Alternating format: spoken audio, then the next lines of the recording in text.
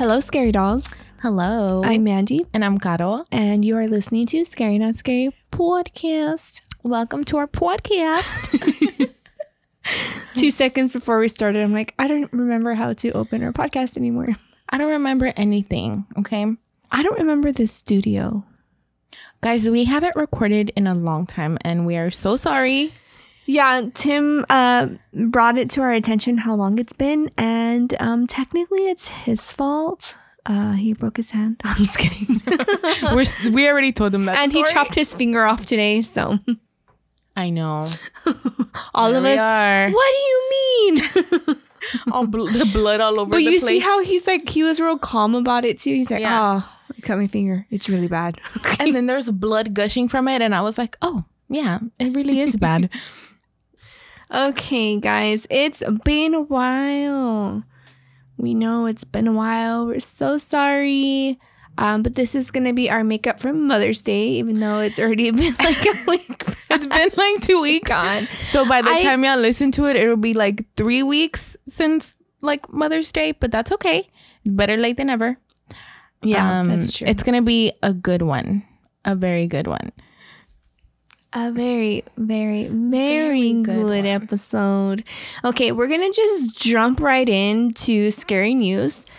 So we got just a few things to talk about. Nothing too crazy, but I was just actually talking to God about this, and she was like, I had no idea this was going on. But Ed Sheeran went to trial. So he was getting sued by the heirs of Marvin Gaye because they were accusing him of copywriting the song Let's Get It On to his Thinking Out Loud single. Have you heard Thinking Out Loud? No. I've heard Let's Get It On. I'm sure everyone else has. Yeah, so they were accusing him of basically copywriting the song and doing it, playing it without permission, and that the sound from Thinking Out Loud was very similar to Let's Get It On. And so the heirs of Marvin Gaye were basically like, no, we're going to sue you. We want all of your money. And poor Ed Sheeran had to miss his grandmother's funeral because he was stuck at trial. They can't push it back for something important like that. He was very, very, very close to his grandmother as well. So his parents, I believe his father actually made a statement and was like, we're very sad that our son's not here, that unfortunately he had to go into trial in America. It was just very sad. And you can tell that day of his grandmother's funeral, when he was walking into trial, he just looked so distraught. And like my heart was so broken for him. I thought they had like special, like, not requirements, but like a special occasion like that. I'm sure you can miss trial. I don't know. I mean, I've never been sued or anything. Yeah. So during the trial, Ed Sheeran did say that he wrote this song independently. He came up with the sound on his own, the strings on his own, the chords, everything.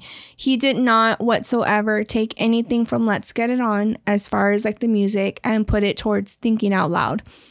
And he did say in his statements when he was on the stand that there's a lot of pop culture songs that reference back to songs way back then, and gave a bunch of examples of all these different songs, which we know that it's done all the time. All the time. Even like some of Eminem's, like I think there's like one song from Eminem, I think that's like from like but all these new songs coming out like right now are like that. Like, they all sound like other songs. But he did say, I wrote this song independently.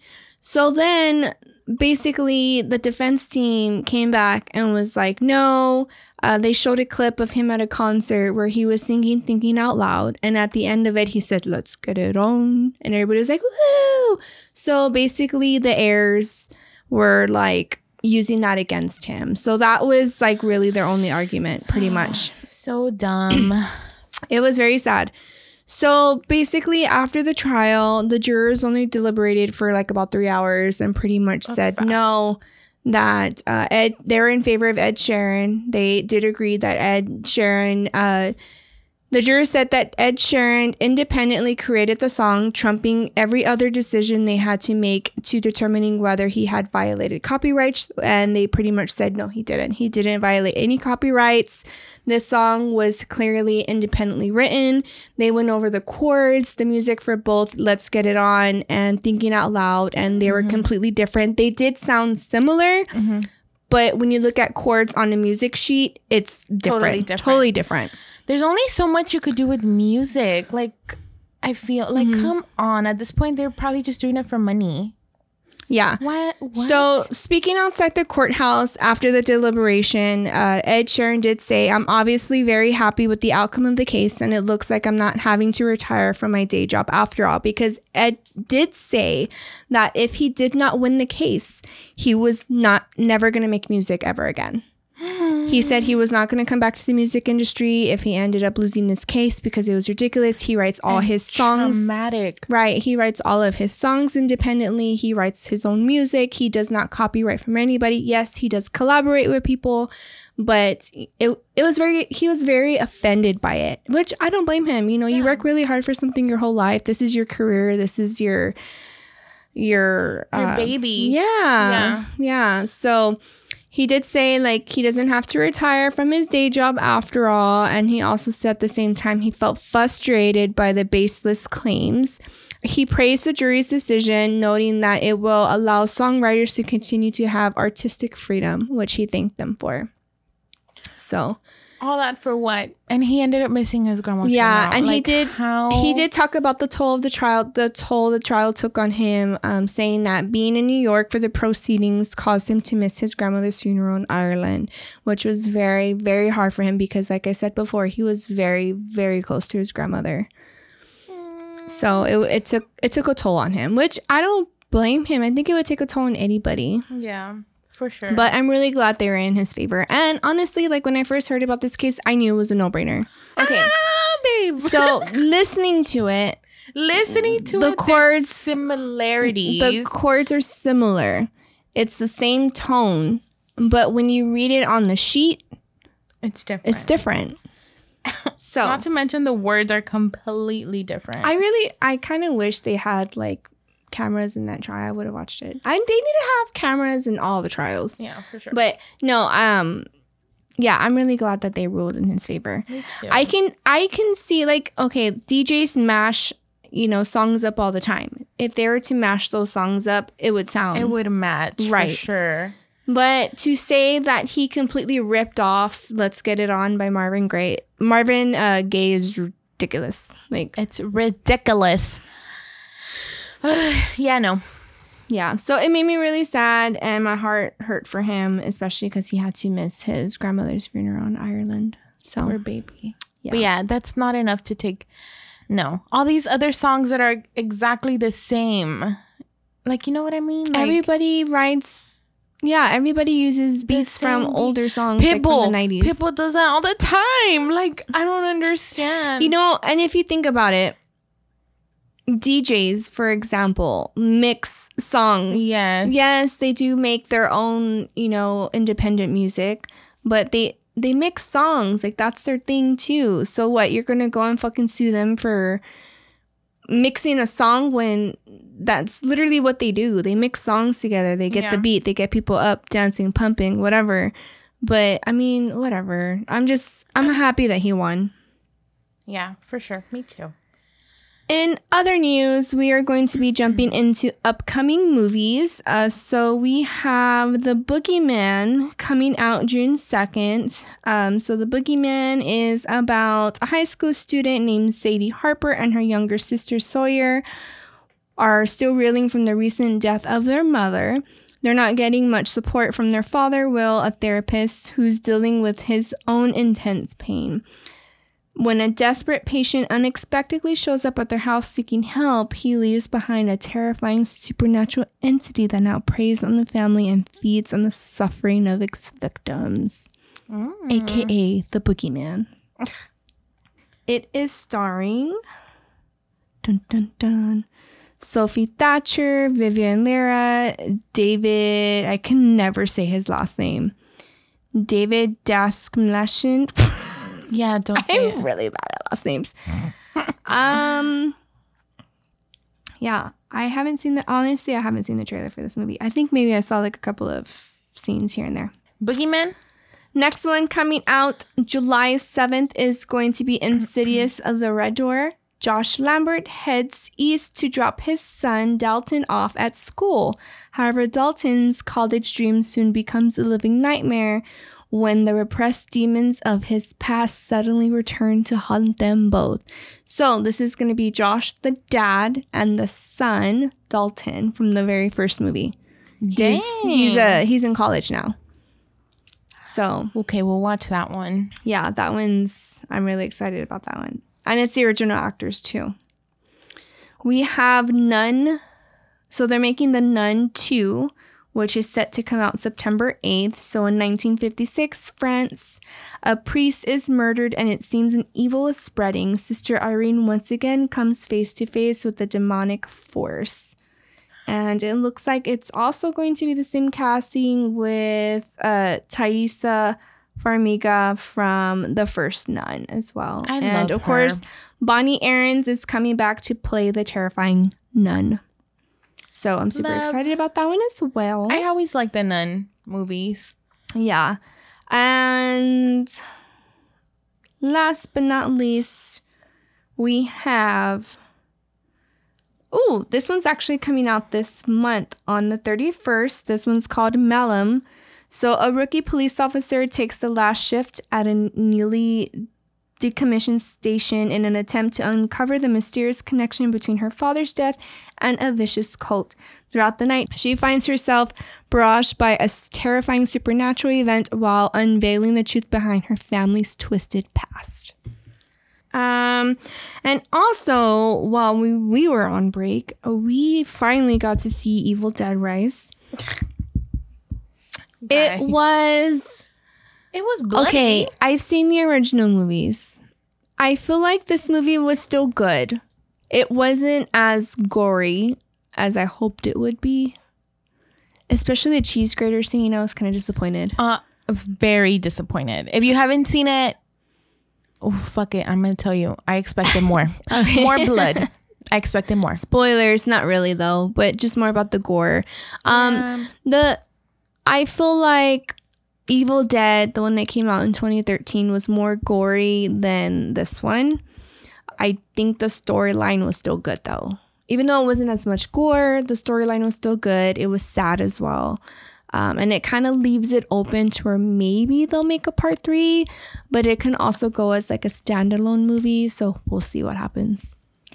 I feel like they're gonna make another movie. At this point, they're just milking all those scary movies. It can kind of like build up the timeline too with Ash versus Dead. So because in the series, the demon's out and like possessing everybody and like creating all these different creatures. So Ash comes back and kills them. So I feel like Evil Dead Rise can kind of lead to that series, but we'll see if they do a part 3. We'll see. It was good. It wasn't as gory. We're just weird. Yeah. If you don't like a lot of blood, don't watch it. Yeah, and there's a lot of and there's a lot of very dark humor in it. So there's a lot of parts where like the mom's obviously the one who's possessed, and she says a lot of vulgar things to her kids, and it's kind of fun. I laughed. Yeah, me too. I laughed at a few things because I'm like, oh yeah, you are titty sucking parasites. Fuck them kids, she said. That demon. That's my favorite quote. My favorite. We love it here. I still think it's worth the watch though. Yes. But like I said, if you don't like blood, then don't watch it. Because as me and Mandy wanted more, some people would probably think that it had too much blood. Okay, so in funny news, Tim sent me this ad on Craigslist, which he thought he was hilarious. I fucking love Craigslist. Let me tell you. And he wanted me he was telling me about it, and I was like, oh my God, that's hilarious. And he's like, I'm going to send it to you. I'm like, yes, send it to me so that way I can read it on the podcast. So basically, somebody was like scrolling through Craigslist, and they took a screenshot and shared it on Facebook. And they were like, y'all Texans are fucking wild, man. So this guy from Houston has a very fast car, and he said, pay me to lose for $250. He says, for $250, you get 2 races from a dig or a roll. I'll let you outrun me so that you can brag about how fast your baby is. For an extra $25, I'll talk shit on video before our race. For $275, we'll get the premium package, video of the race, me talking shit before the race, and then admitting how fast your whip-ass car is. Oh my God, this guy's a genius. Like, he's just making money off him losing. He don't give a fuck. Money. He has a fast car. I mean, he has a Camaro. Oh, it's a nice car. Nice ass car. But yeah. Somebody said he's gotta make money racing it somehow. I mean, it is a Chevy. Chevy. Somebody said, I bet his attitude changes if I offer to pay him if he wins.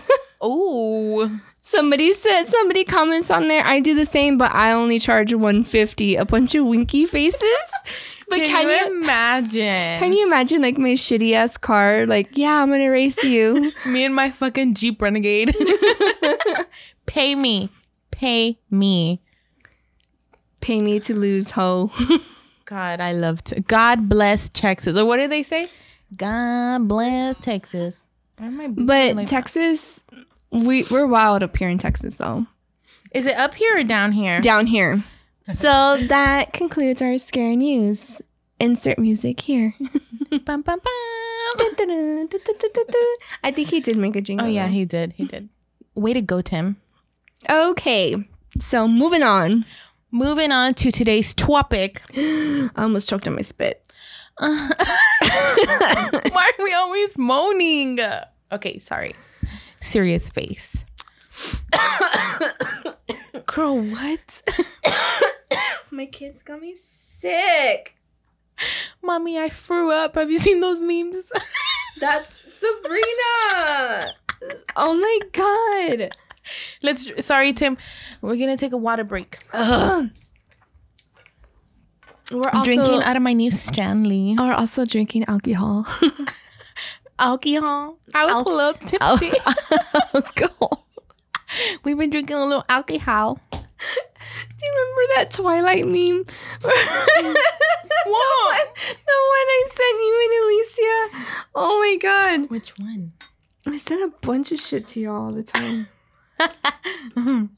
Oh my God. Hold on. I need to read it. Where is it?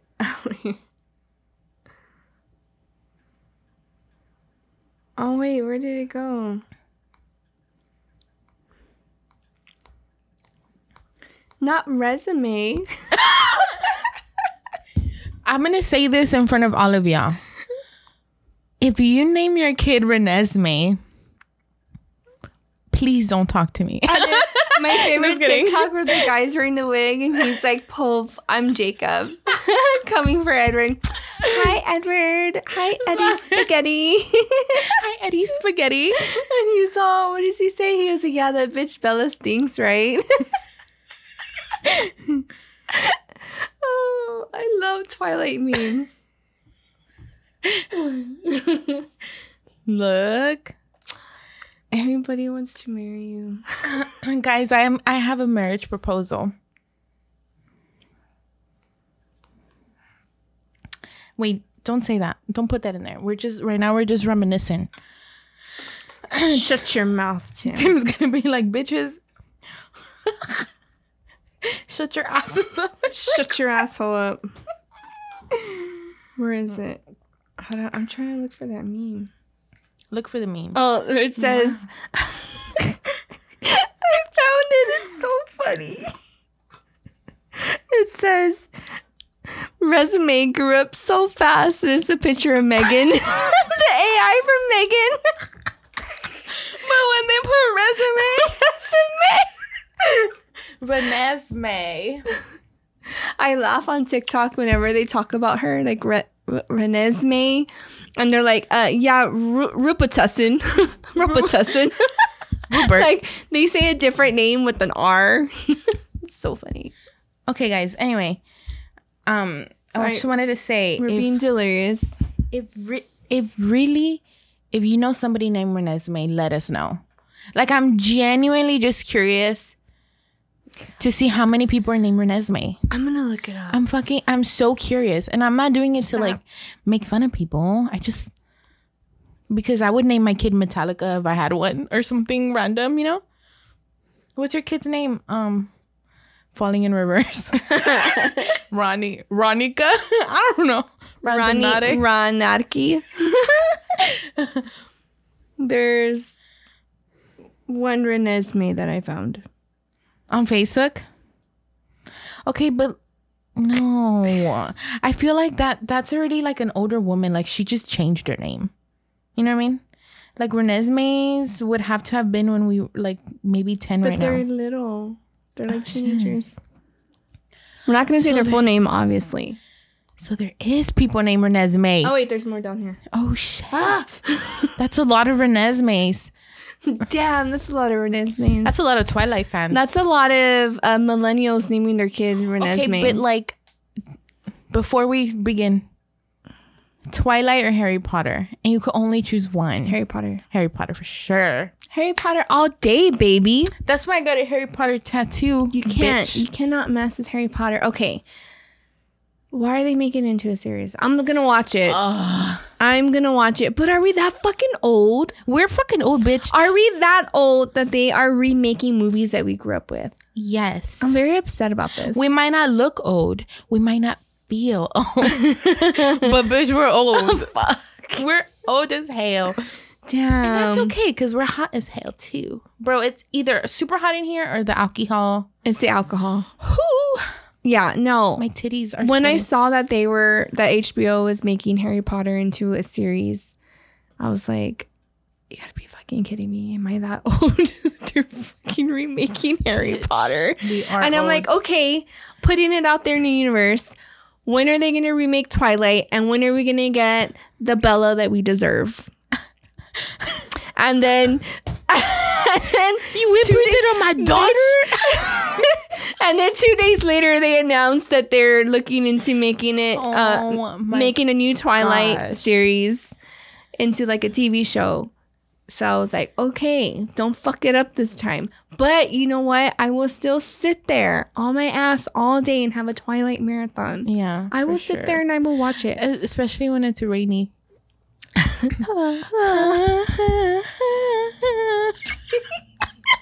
Okay, sorry. Let's get to it. I'm sorry, guys. It's so funny. Okay, Tim, put that in scary news. It's like I hate y'all. Okay, guys. Did we already tell y'all what we're talking about? No, we did not tell them what we're talking about. Let's tell y'all what we're talking about. Okay, this week we are going to be talking about Mommy Dearest. So basically, mothers that do the damn thing. Not in a good way. Murders. Moms that are hoes. Moms that I would be scared to have a mom like that. Moms that are shitty. That are psycho. Maybe I'm the one who is schizophrenic psycho. Yeah. Yeah. Anyway. So these are moms that you do not want to be your mom. These are moms that do the lowest of the low and are the shit below the shit in the shitty barrel. Okay. I fell into the rabbit hole. I was going to talk about the original Mommy Dearest, but I came across, I had been following this case that had been going on for a while, and they actually reached a verdict like a month or two ago. And so I decided to talk about her because it's fucking crazy. Like, we're talking about doomsday shit here, okay? This lady was crazy. Her and her husband were fucking crazy. So we're going to just jump into it. And this is going to be, they are calling her the Doomsday Mom. This is going to be the case of Lori Vallow Daybell and Chad, her husband Chad. So let's get into it. So the only way I can get into this is just by basically doing the timeline, because there is a timeline full of shit here and my notes look really long. No, I can barely see, but I really had to just kind of like cut it down into a timeline. I had to look up on CNN and like different websites to like help me get the timeline down. I did get like a few details here, but let's just like jump right in. So in 1990, Chad Daybell marries his first wife, Tammy Daybell, and the couple found a Spring Creek book company together in Utah. The company publishes Mr. Daybell's Doomsday books, and the couples have 5 children together and moved to Salem, Idaho in 2015. So Chad basically wrote these books, and it's talking about like some kind of ELT or LMT church that he is a part of, and he goes into like huge detail about doomsday. Very like cult-like Christian type of shit that he talks about. And I kind of looked it up too, and he wrote like 5 or 6 books. It's weird. And there's even people, like if you look up Chad Daybell, Doomsday books, like there's people on there that like go into detail about it, like are all about his books. What the heck? But he's crazy. So in 1992, Lori Vallow marries her first husband and high school sweetheart, Nelson Yanes.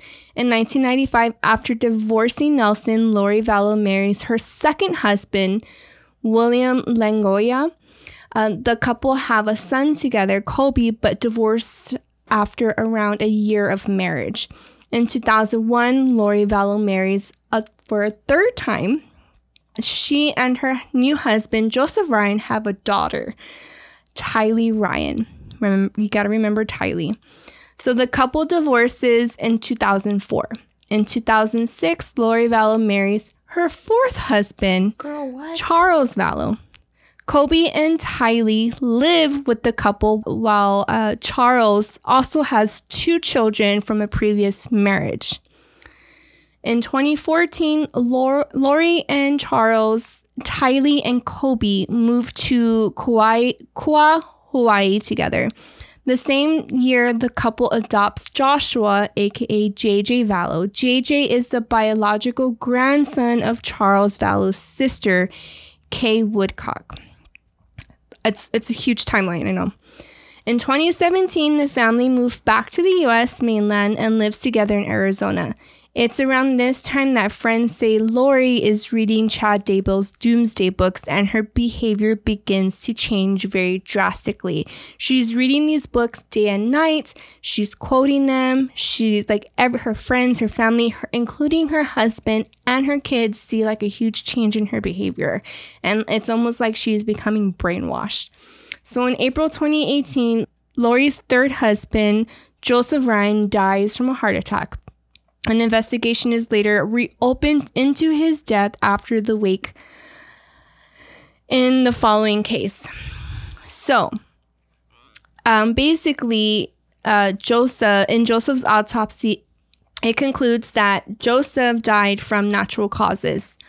So later on down the timeline, when they figure out what's going on with Lori, when she's suspected of a few murders, they reopen Joseph Ryan's case, which is her third husband, to make sure that he truly did die of natural causes, which it is ruled out that he did. There's a few other things that I found about how Chad and Lori were talking. So I guess they became like pen pals.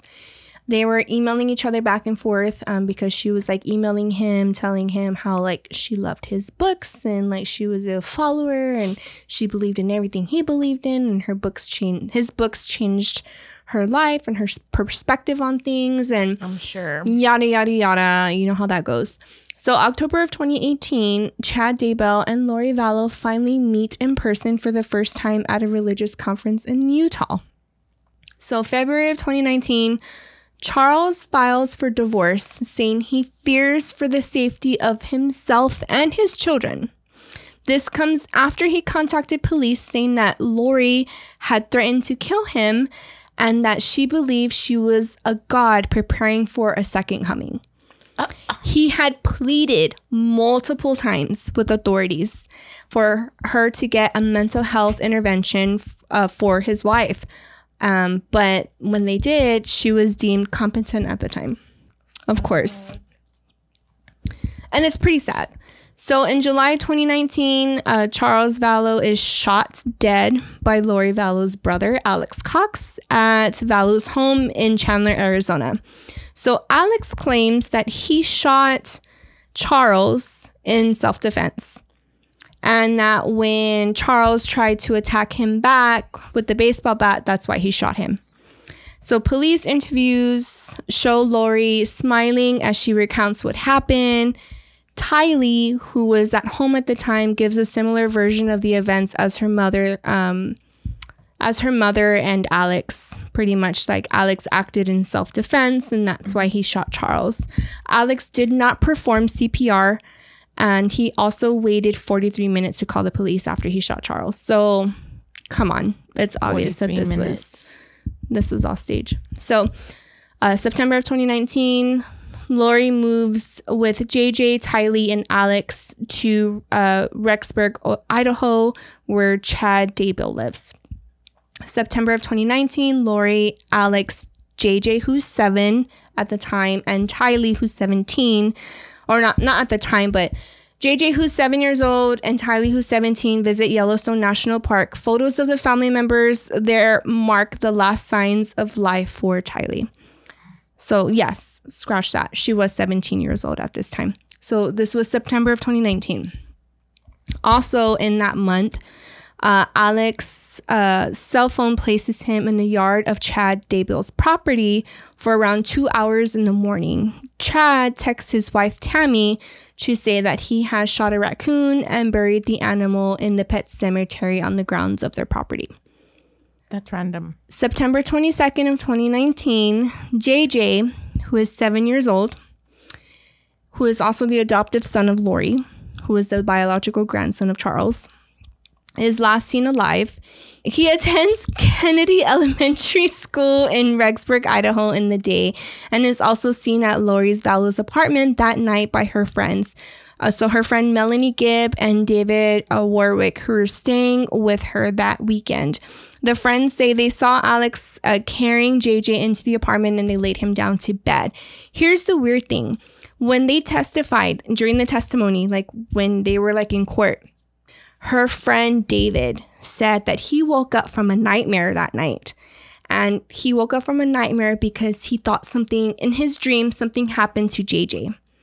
And he said when he woke up, he jumped out of bed and nobody was home. So Alex wasn't there. And I don't think Lori was there, and the kids were gone, or like JJ was gone. And so he asked Melanie, hey, like, where's Lori? Where's JJ? And she's like, oh, I think they left early, or it was like in the middle of the night, like sometime in the middle of the night, early in the morning. And so they call Lori and they're like, hey, you know, is everything okay? Is JJ okay? Like, you know, we had a bad dream, whatever. David said, you know, that he had a bad dream about JJ.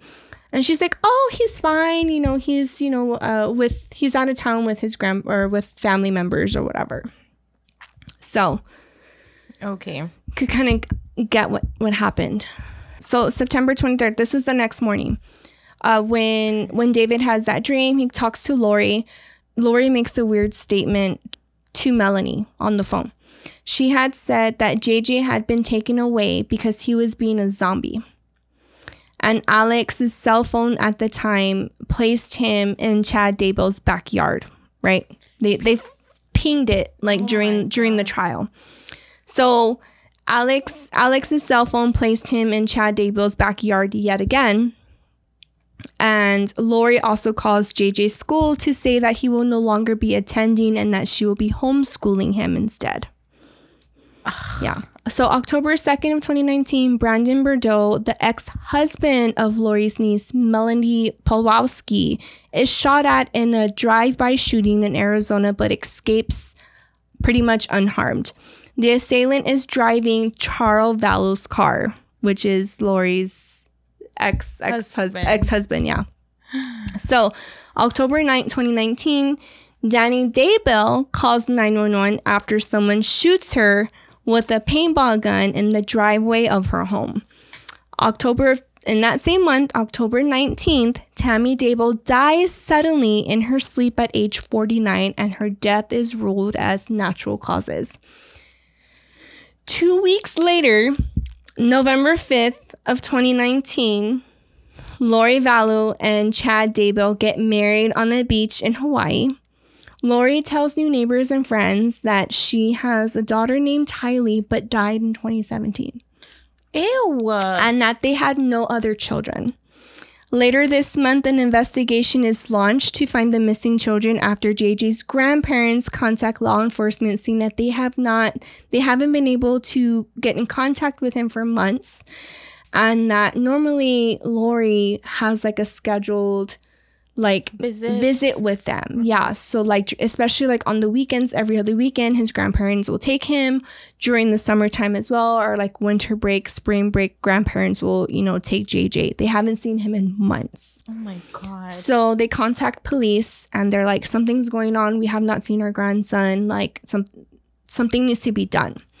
So December 11th of 2019, Alex dies suddenly at age 51 of natural causes, and this indicates of like a blood clot that was wedged in his arteries of his lungs and the overdose of drugs in his system. So he died from like overdose and then like having like I guess like a blood clot lodged in his lungs and whatever. So they ruled it out like as natural causes. Mm-hmm. So December 12th of 2019, Tammy's body is pretty much re-examined because the kids are missing. And at this time, since they're looking for JJ, they're also looking for Tylee because nobody's seen Tylee either.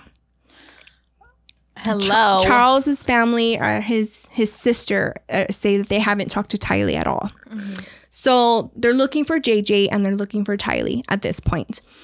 So because of that, they kind of look at the timeline of Chad and see that his wife died and they saw that she was ruled out as natural causes. So they go back and re-examine her body and do another autopsy.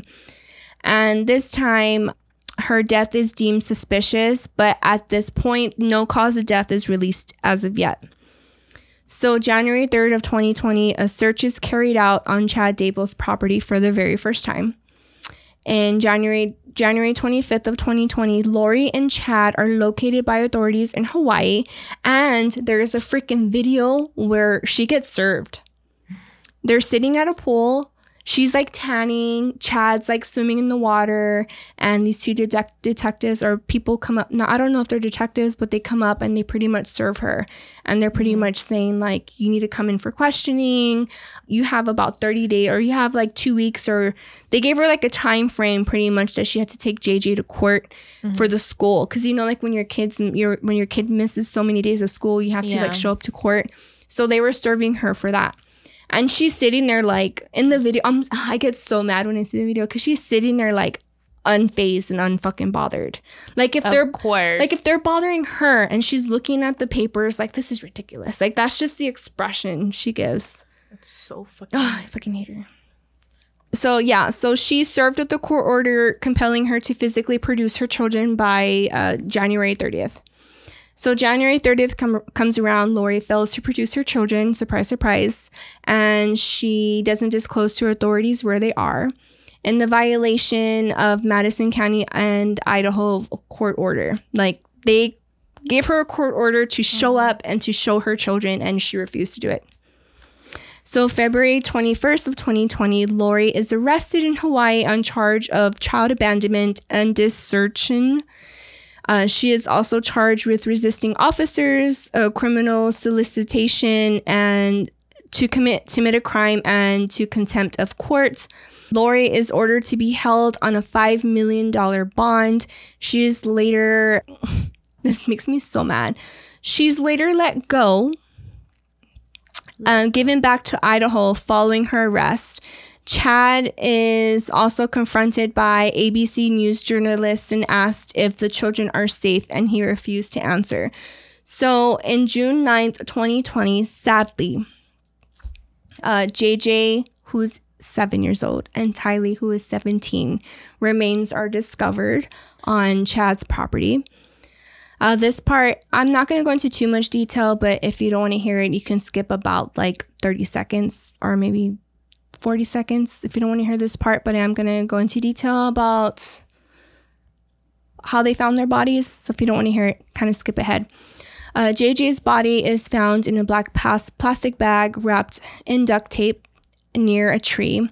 A piece of wood, paling, and 3 large flat right rows have been laid in a row over his remains in the earth.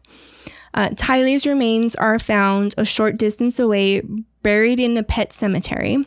Her body had been dismembered and burned in a fire pit, according to the court documents. Oh my God.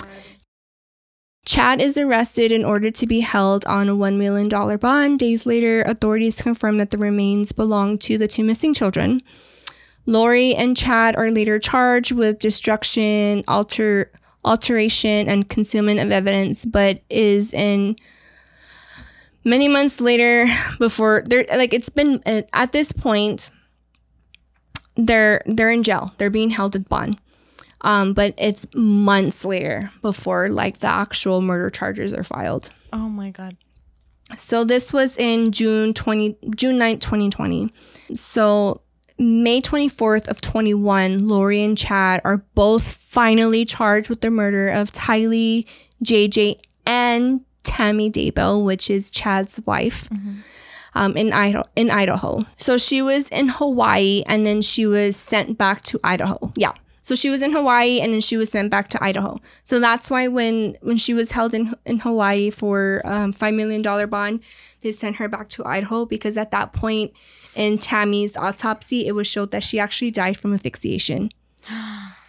So they transferred her to Idaho because at this point in the timeline, they had already gotten the autopsy back from Tammy's autopsy and saw that she died from asphyxiation.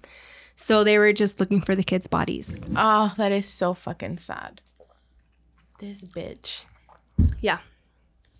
And so because everything was in Idaho, they had to send her back to Idaho so that way the state of Idaho can take her to trial. Yeah. Fucking bitch. So May 27th of 21, Lori is ruled unfit to stand trial and is committed to a psychiatric facility for treatment. Because they said that she wasn't mentally all there to like stand trial. She was crazy. Oh my God. But not crazy to 10. She's fucking crazy. Dumb bitch. So in June of 21, Lori Vallow is charged with conspiring to murder her ex-husband Charles Vallow in Arizona. Prosecutors say she conspired with Alex Cox. So they actually, I believe, I found in a few articles, they found, I think, text messages between Lori and her brother Alex, conspiring and like how they were going to come up with the plan to kill Charles. What the hell? on top of the charges of her kids and Tammy, she's now being charged for Charles's murder as well. August of 21, prosecutors in Idaho vowed to seek the death penalty against Lori and Chad for the murders of 7-year-old JJ and 17-year-old Tylee and Miss Tammy Daybell. On October 11th of 22, Lori is finally deemed competent to stand trial. In October of 19th of 22, Lori appears in court for her arraignment on charges over the murders of Tylee and JJ and Tammy. She refuses to enter a plea, prompting a judge to enter a not guilty plea on her behalf. On March 2nd, 23, this year, an Idaho judge rules that Lori Vallow and Chad Daybell will be tried separately for the murders of JJ and Tylee and Tammy. Chad's case will be rescheduled while Lori's will go ahead and be planned for April 3rd. So also in that month, the judge ruled that Lori will not face the death penalty for allegedly killing her 2 children and conspiring with Chad Daybell about killing the ex-wife or wife. The ruling comes after Lori's defense requests the death penalty to be taken off the table because they won't have time to fully review the vast trove of evidence handed over the recent weekends. There's just so much stuff to go over in the timeline, but by this point, they have so much evidence. They have text messages. They have a clear timeline of everything. Like, there's so much crap that went on, like, in this whole investigation that it's like it's clear as day. That like it's her. It was both of them. Yeah. You know. No, yeah. So April of 23, Lori's trial for allegedly killing her 2 children and conspiring to kill Tammy Dable began in Idaho. And then in May, the jury was sent for deliberation. And I believe it only took them a few hours. That's good. That's fast. Yeah.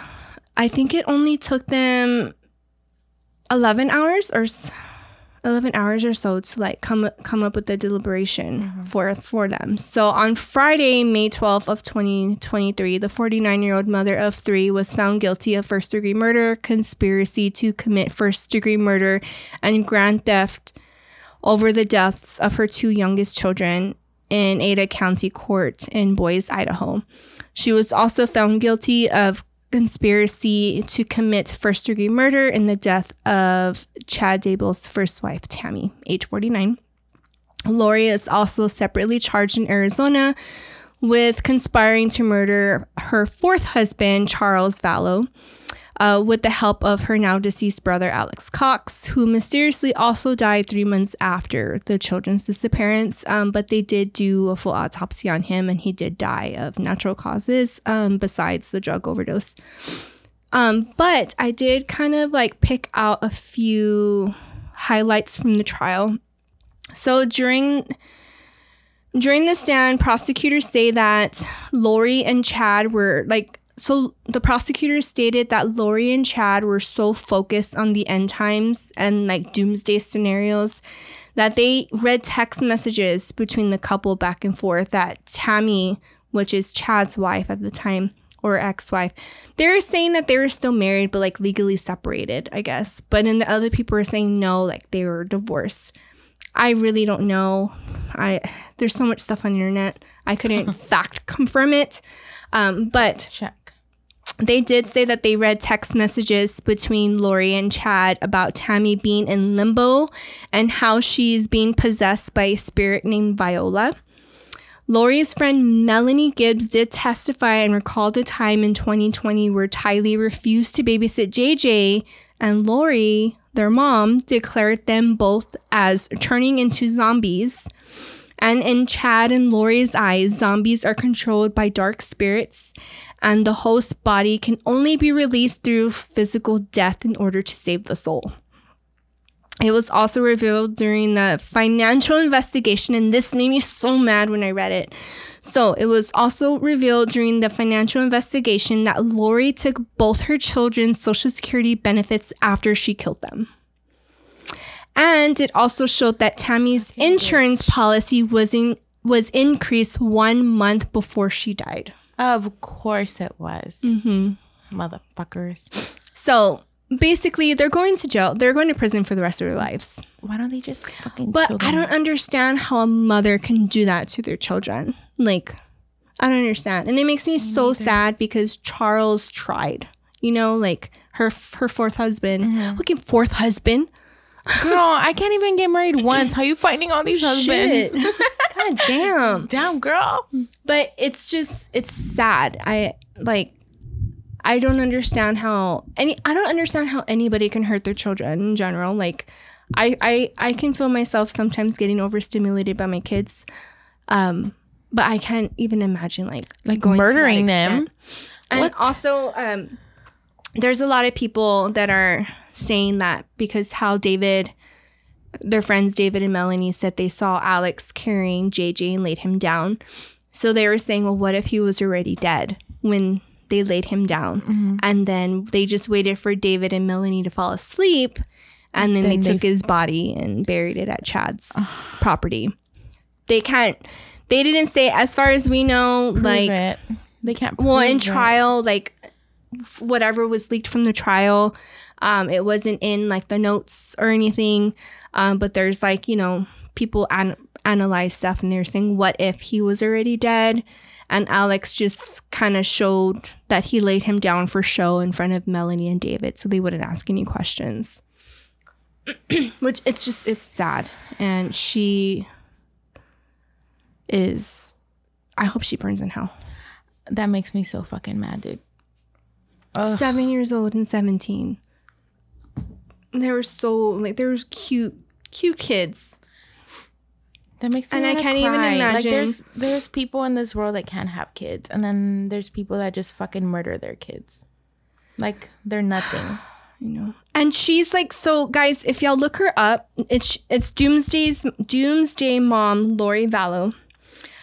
When you look her up, she's smiling in court. She's sitting there smiling. Look at these photos. Ew. She is. What the fuck is wrong with her? She's straight up smiling in court. She gives no two fucks. Like, that's her son. That's JJ and that's Tylee. Oh no, they're so cute. Yeah, they're smiling. They're, you know, like, oh, I did nothing wrong. Of course. Makes me so mad. So fucking I'm mad. so over people. But I'm glad.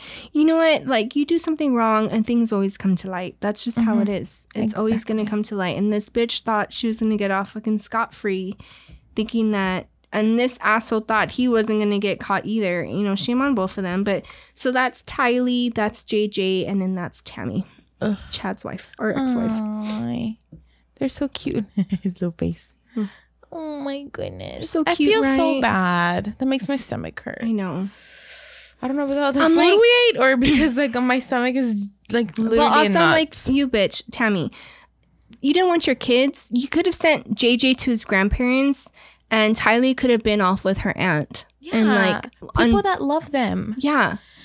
Give up your rights and give your children to family members who want them and like who are gonna love them. Don't fucking murder your kids. Excuse me. Like who the fuck does that? Someone who's fucking retarded. But you know, she was so asphyxiated about this doomsday shit and thought, you know, because that's one thing I don't like when people start to like brainwash you about all that stuff, like with religion. Yes, no. I feel like, you know, there's a lot of people that are super brainwashed. There's a lot of people that abuse religion power and use it to be evil. Mm-hmm. Evil. Okay. Yeah. So that's the story of the Doomsday Mom. Well, so today I'm going to talk about a really weird case. And then the first time I actually heard about this is I was watching Kendall Rae. If y'all don't watch her on YouTube, you have to because she does like all this true crime stuff. What was that? I didn't do it. My hair hit something. We always have like scary stuff that happens, but hey, not today. Oh, so you know what? This girl, today I'm going to be talking about, first of all, I'm going to be talking about Stacey Castor, and she's actually known as the Black Widow. And you're going to be like, well, what does that have to do with Mother's Day? Just fucking watch. No, don't watch. You can't watch. Listen. Listen. Grab your snacks, guys, because this is going to be a long one. I think it's kind of long. Anyway, look at me talking like I'm from Jersey again. What's wrong with me? Yeah, I know. Are you from Jersey or from Texas? Both, baby. Okay, so when Stacey was about 17, she met her first husband, Michael, who was about 23 years old at the time. They met at a bar in New York. This is kind of like, okay, bitch, why you at a bar at 17? Anyway, as soon as they met, she knew that they would end up married because their connection was like super strong. So after 5 years of dating, they got married on April 7th, 1990. So after that, Stacey got pregnant and had a daughter and named her Ashley. But then like soon after, she became pregnant again and had another daughter and they named her Bree. So both Stacey and her husband had a weird schedule because Michael was a mechanic and Stacey worked at an ambulance dispatch. So Michael was home at night and Stacey was home in the daytime. So they were never really together at home at the same time. Also, this was weird, but they each had like their favorite daughter for some reason. So Michael favored Bree and Stacey favored Ashley. Michael used to be like a party animal, hence that's why they met kind of at the bar. He was always drinking, partying, and then he ended up in jail, but he did change his life around because he wanted to be like a better person for his kids. But Stacey was already like over it. She was like, no, I'm done with this. Like their marriage was falling apart and she was like ready for a divorce. Out of nowhere, Michael starts to get super sick and nobody knows what's wrong with him. He would just become sicker and sicker. Like day by day, he would get a little bit sicker and like it was just weird because nobody knew what it was. So January 11th, the year 2000, the girls come home from school and they find that their dad was on the couch and he was like almost dead. So they called their mom and she sent an ambulance to their house. It was too late. Michael died on the way to the hospital and the doctors were like, yeah, it was probably a heart attack. Like, I don't know why they didn't really check, but it said the doctor said it was probably a heart attack. The weird thing is that Michael's parents wanted like a for sure answer on how he passed away. Like they wanted to do an autopsy on him, and Stacy said no. And since she's the wife, they're gonna like listen to Stacy. And then Michael was also 38. So I feel like the thought of him having like a heart attack at 38 is probably not that, like, it's rare. You know what I mean? Stacy was able to collect $55,000 from his insurance policy. Convenient. Yeah. So with this money, she went and she took the girls to Disneyland. But I think like this is like the last nice thing she ever did for those girls. I mean, they were going through so much, so I'm sure that little Disney trip was good for them. Only a year after Michael died, she met someone else. His name is David Castor. He was totally opposite of Michael. Totally opposite. This man was like super responsible. He was serious. And they were married by 2003. So like a couple years after he passed. How do these girls keep finding husbands so fast? Like, I don't fucking understand. They're not even pretty. David, her new husband, he made it known that he didn't want to play father to other people's kids. So he had a son of his own, but he didn't want Ashley and Bree. Like, he's like, I'm not your dad. Like, I'm not interested in raising any more kids. Like, y'all aren't my kids. But at this point, they were like teenagers. So they were really like, I don't give a shit, you know? Yeah. Like, you're not my dad. I know. Anyway, so Monday, August 22nd, Stacy called 911 and she tells the dispatch that her husband never showed up to work that morning. So she worked with him now. So he's the owner of an AC company and she became the office manager. So she quit her job at the dispatch to go like work with him at his office. Anyway, she called 911 and was like, hey, like the last time I heard from my husband was like at 5 a.m. We got in a big fight and we haven't talked. So he locked himself in this room and he took a bunch of booze in there with him. And this morning he just never showed up to work. So like she wanted officers to go do like a house check on him or whatever. And she's like, oh, and by the way, my husband is very suicidal. So then 2 officers were sent to their home. They kicked on the door to the bedroom and they found David and he was dead, laying naked face down on the bed. So next to David on the nightstand, there was 2 glasses. One of them had like this, I don't know, like booze.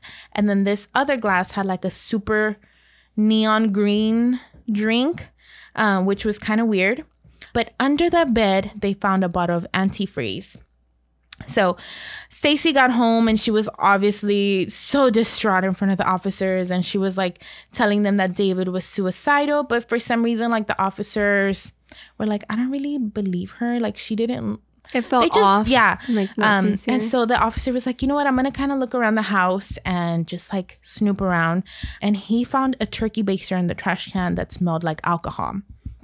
And also people were saying that it's very unlikely for someone to commit suicide naked. You know what I mean? Mm-hmm. Like, people are going to obviously find you dead. Like, why would you be naked? So that was another thing that was like really crazy. So they actually did do an autopsy on David and he had antifreeze in his system. So therefore, either he was poisoned or he drank the antifreeze, which... Remember, he worked at an AC company. Mm-hmm. So he would have known that if he drank the antifreeze, it would have been a slow and painful death. So why would he do that also? I don't know. Anyway, the turkey baster had traces of David's mouth on it. And if he was going to drink antifreeze, why would he do it out of a turkey baster and not just drink it out of a cup? Like, right. You know what I mean? Like, he's going to, let me get a turkey baster. Stuff was just like not making sense. The police figured out that she had already had a husband who died. So what they did is they found out where Michael was buried. They went to the cemetery and they went to exhume his body. Which, side note, she had both of them buried next to each other. Oh my god. How fucking like her own trophies? Yeah. So they went and exhumed Michael's body. As soon as they opened the fucking what do you call it? The coffin, he was like glowing green. They're like, oh yeah, he definitely drank antifreeze and lots of it. I wonder how they because they didn't do an autopsy on him. They didn't do one because she refused. And so at this time, she kind of figured that cops were like onto her, but she felt the heat. She felt it, but she didn't, like, it wasn't a for sure thing yet. So she started just like taking like steps to kind of like, you know, like backtrack. I don't know, like to make herself seem like it wasn't her. So anyway, Ashley, Stacy's first daughter, was already starting college. She called her mom and told her that a detective went to her school and they were talking to her about her father's death. And obviously her daughter was scared for her. She was like, Mom, like, I don't want you to go to jail for something you didn't do. Because, like, you know, like, it's your daughter. She's obviously going to think, like, my mom didn't do anything wrong. Like, what is going on? So Stacy, the mom, was like, oh my God, like, you know what? Come over. We've had very like long days. Let's just have a little drink and unwind and try forget all of this stuff that's going on. So after school, Ashley went over to her mom's house, had about 2 drinks, which her mom made. Her mom made her mixed drinks. Ashley started feeling a little sick. She went to lay down, woke up the next day, went to school. She said she didn't remember anything that happened the night before, but she just figured she got a little bit too tipsy, you know. But it's like, it's 2 drinks. You're not me. Like, I get drunk fast. Anyway, a few hours later, she gets a call from her mom again. And she's like, hey, like, do you want to do like a round 2? Do you want to come over? Like, I had another rough day at work and all this stuff that's going on with, you know, David. Like, I just had a rough day. So Ashley thought this was pretty weird, but she's like, you know what? We've been going through a lot. I'm just going to go get drunk with my mom and hang out, like, help her feel better. She gets to her mom's house and her mom makes her a drink. And she said that this drink tasted really gross. But her mom was just like, oh, like, just drink it. Like, it's just the alcohol. Like, just chug it. She started feeling sick again. Decided to lay down. She's like, you know what, Mom? I don't feel good. I'm going to go lay down. She went to go lay down. The next morning, Bree, the younger sister, finds her almost dead, calls an ambulance, and then the ambulance is coming, and then Stacy gets on the phone and she's like telling the officers that her daughter consumed a lot of alcohol and she took a lot of pills and that she tried to commit suicide because she found a suicide note. And so people are like, what? Like, okay, like they send the ambulance, whatever. Ashley survived. So she almost, like, they were saying that if they hadn't called the ambulance, like, she would have probably been dead within like 10 minutes. Like, they called the ambulance just in time. So Ashley survived, but the suicide note was kind of weird. It was 750 words, and it was a typed out letter, and it was written by Ashley, supposedly, and it was confessing to killing her dad and to also killing David. So the note said that she killed her dad and David, and that she was going to kill herself because she couldn't live with what she had done. Obviously, I would have read the note, but 750 words, bitch, I ain't got time for that. When Ashley wakes up at the hospital, investigators right away were like questioning her, like, what happened? What did you do? And she is obviously like, just woke up from a coma. And she's like, what are you talking about? What note? I didn't try to kill myself. I literally was at school and then drinking with my mom. So detectives right away figured out that this was like a setup from Stacy trying to blame someone else, her daughter. Her own daughter for what she had done so she can get away with murder. Stacy was arrested under suspicion of murder and attempted murder. And then in the trial, Stacy and her team stuck with the story that it was all Ashley. So the whole trial, they're like, no, it was Ashley. No, it was Ashley, blah, blah, blah. Like, they were just... Can you just imagine how Ashley feels? Like, your own mom is, like, blaming shit on you that you didn't... Like, you had nothing to do with, to cover her own ass. She was willing to pretty much throw her under the bus and sacrifice her daughter. Like, she was She was gonna kill her own daughter to fucking cover up her tracks. So there was like a lot of stuff with this letter that was like Not first right. of all, Ashley was very smart, so they knew that she knew like her punctuation and all that stuff, and antifreeze was misspelled, and this whole letter was basically a big old run-on sentence, and they knew that that's not how Ashley typed. And either way, the letter was typed at home, but Ashley was at school, so they kind of like, you know, figured that it was not Ashley. So February 5th, 2009, after 4 days of deliberation, Stacy was found guilty of second-degree murder and attempted murder. So she was found guilty, and I'm going to play you a little part, and I don't own any rights to this, but I found this on YouTube, and I just want you to hear how Ashley sounds, and it just literally, hold on, breaks my heart. So just listen. Good morning to both of you again. Thank you. Okay, right now. The biggest question I ask is why? Why did she do these things? I know that's probably never going to be answered. There are so many things that she has ruined. She'll never be able to see Bree graduate. My father will never take me down the aisle. She'll never get to see her grandchildren. All those things she took away from me. She killed 2 people and tried to kill me and blame it on me and blame me for the other deaths. That bothers me so much. I had to pretend for a year that everything was okay, that nothing was bothering me, even though I was worried about the trial and worried whether the jury would believe me. Okay, I just wanted to show you a little clip. This literally goes on for 5 minutes of her just talking to her mom. Oh, and her mom, Stacy's mom, does not have it going on. Anyway, Stacy's mom, so Ashley's grandma, doesn't believe Ashley. She sticks that it's her daughter, that her daughter's right. Like, she does not believe her granddaughters. Oh, so they like they don't have a grandma now either, because the grandma is on Stacy's side, and she's like, my daughter's innocent. It was all Ashley. So like, they basically have nobody right now. You know, the grandma reminds me of Casey Anthony's mom. Yes. Which we just watched that. I know, it made me sick to my stomach. But that was Stacy Castor, and I guess she's still I didn't even finish looking that rest up, but she's guilty, and I just feel so bad for the daughter. And that was only like a couple seconds, but if y'all want to go listen to it on YouTube, it's 5 minutes of her literally crying, and the mom is just like sitting there listening, like unfazed, unbothered. And I'm like, how is this real? Like, how are you just sitting there when you blamed your own daughter for the murders you committed, and for what? Disgusting. God. When she said, my dad can't walk me down the aisle, I fucking almost lost it, because that's so sad. Yeah. She robbed them from all of that. She really did. Well, and then like, just the fact that she was gonna kill her, like she was gonna just she just pretty much drugged her daughter and was probably like standing there watching her die. Yeah, she was making her those drinks, killing her slowly. Oh, that's so horrible.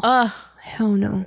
So my mom always told me, it's so weird, right? Because like I there's like a lot of stories like that where like the mom will always like be by like their child's side, and like I get it, it's hard, you know, you don't want to believe that your child does something wrong like that, but my mom's always like, hell no. She's like, if you're found guilty, she's like, bitch, you're guilty and you're on your own. Yeah. Cutting all ties. If you're guilty, you're guilty. I'm not covering up for you, no matter you're my daughter, my mama, my dog, my cat. You did it. You did it. Just like, you know, in the Casey Anthony's case, like her mom covered for her so many times and like pretty much screwed up. I feel like the mom screwed up the trial too. Like she backtracked on what she said. How is that bitch free is what I want to fucking know. Yeah. How? If it's Casey and we're not even like, supposed to talk about it, right? Because don't they send like people? Oh, do they? I don't know. I thought they still did that. What? Like, either way, Casey Anthony, if you listen to this ever, it's on site. They Do they like send like cease and desist or whatever? They won't fucking listen to us. Like, look at these ghetto girls. Listen to these ghetto Texas girls. Ghetto Texas girls. We're swinging. Okay, fine, Tim. I guess you could just delete it. Nah. Fuck that bitch. Somebody reported that they saw her at Disney. Yeah. The fact that nobody threw their drink at her, I'm amazed. I would have. I wonder if people even like remember her, what she looks like. I feel like no, I would know. I would know what she looks like. No, I would definitely know. Did she change her name? No, I think she just like relocated herself. Yeah. I don't know. I really want to cover that case so bad, but like from top to bottom. We probably could. I mean, everyone does it. And it's even on TV now, so I'm guessing it's free range. Look, don't come for me, but... Yeah, they won't. They won't even know we exist. Hell no. But anyway, guys. Watch we get another, like, secret email. Oh, guys, remember when we got that email when we were talking about Johnny Depp? We were talking about what's her face? Amber Heard. And then we got a secret email from this email that couldn't be, like, you couldn't write back to it. Well, it was weird because like a lot of TikTokers and like other podcasts were getting those same emails. Yes. And they found out like somebody down the line figured out that it was like from her team. Like they had a team of people that were like sending emails out to people that were like quote unquote bashing her name and like get the facts straight. And I'm like, bitch, what? And because you are a woman-owned podcast, you should be ashamed of yourself what did they say? Victim shaming. Yeah. You should be ashamed of yourself, blah, blah, blah. I'm like, no, she's crazy. She took a shit on his bed. We don't play that here. Hell no. But anyway, that was my dog stepped on a bee. Oh my god. My favorite. Our favorite. Anyway, this was a long episode. Yeah, it was a long, ridiculous episode. Ridiculous. But happy belated Mother's Day, everybody. We love you guys so much. We're going to be better. Thank you for waiting for us. So far, we are back to normal. Yes. As of now, we're back to Sunday rituals. Knock on wood, everybody. But thank you for always sticking with us. Thank you so much for loving us still, no matter what. We still get messages from everybody. So. Yes. And y'all check on us. It's like, no, we're okay. We're just, we're a mess sometimes. We're alive. We're just hot messes 99% of the time. Exactly. Oh, I gotta pee. If you have any other true crime cases or like specific topics you want us to cover, make sure you email us at scarynotScarypodcast@gmail.com. Mm-hmm. Make sure you please rate and review us on all major platforms. Whatever major platform you listen to us on, rate and review, especially if you listen to us on the Apple Podcasts, so that way we can hit it to the charts. Yep. And if you ever want to send in like your own stories of encounters, you can always send it to us on all of our social medias at Scary Not Scary Podcast. And I believe that's it, guys. That's it. We love you guys. I'm not drunk. We're a little tipsy. I'm a little tipsy, but I'm not drunk. And I may have made 1,000 mistakes during this episode, but Tim's hand is no longer broken. He is out of the cast, so he can properly edit the episode. Yes, for sure. For sure. But I think that's it. Thank you so much for hanging out with us today on our little dash of true crime with Scary Not Scary Podcast. Yeah. Until next time, remember to always stay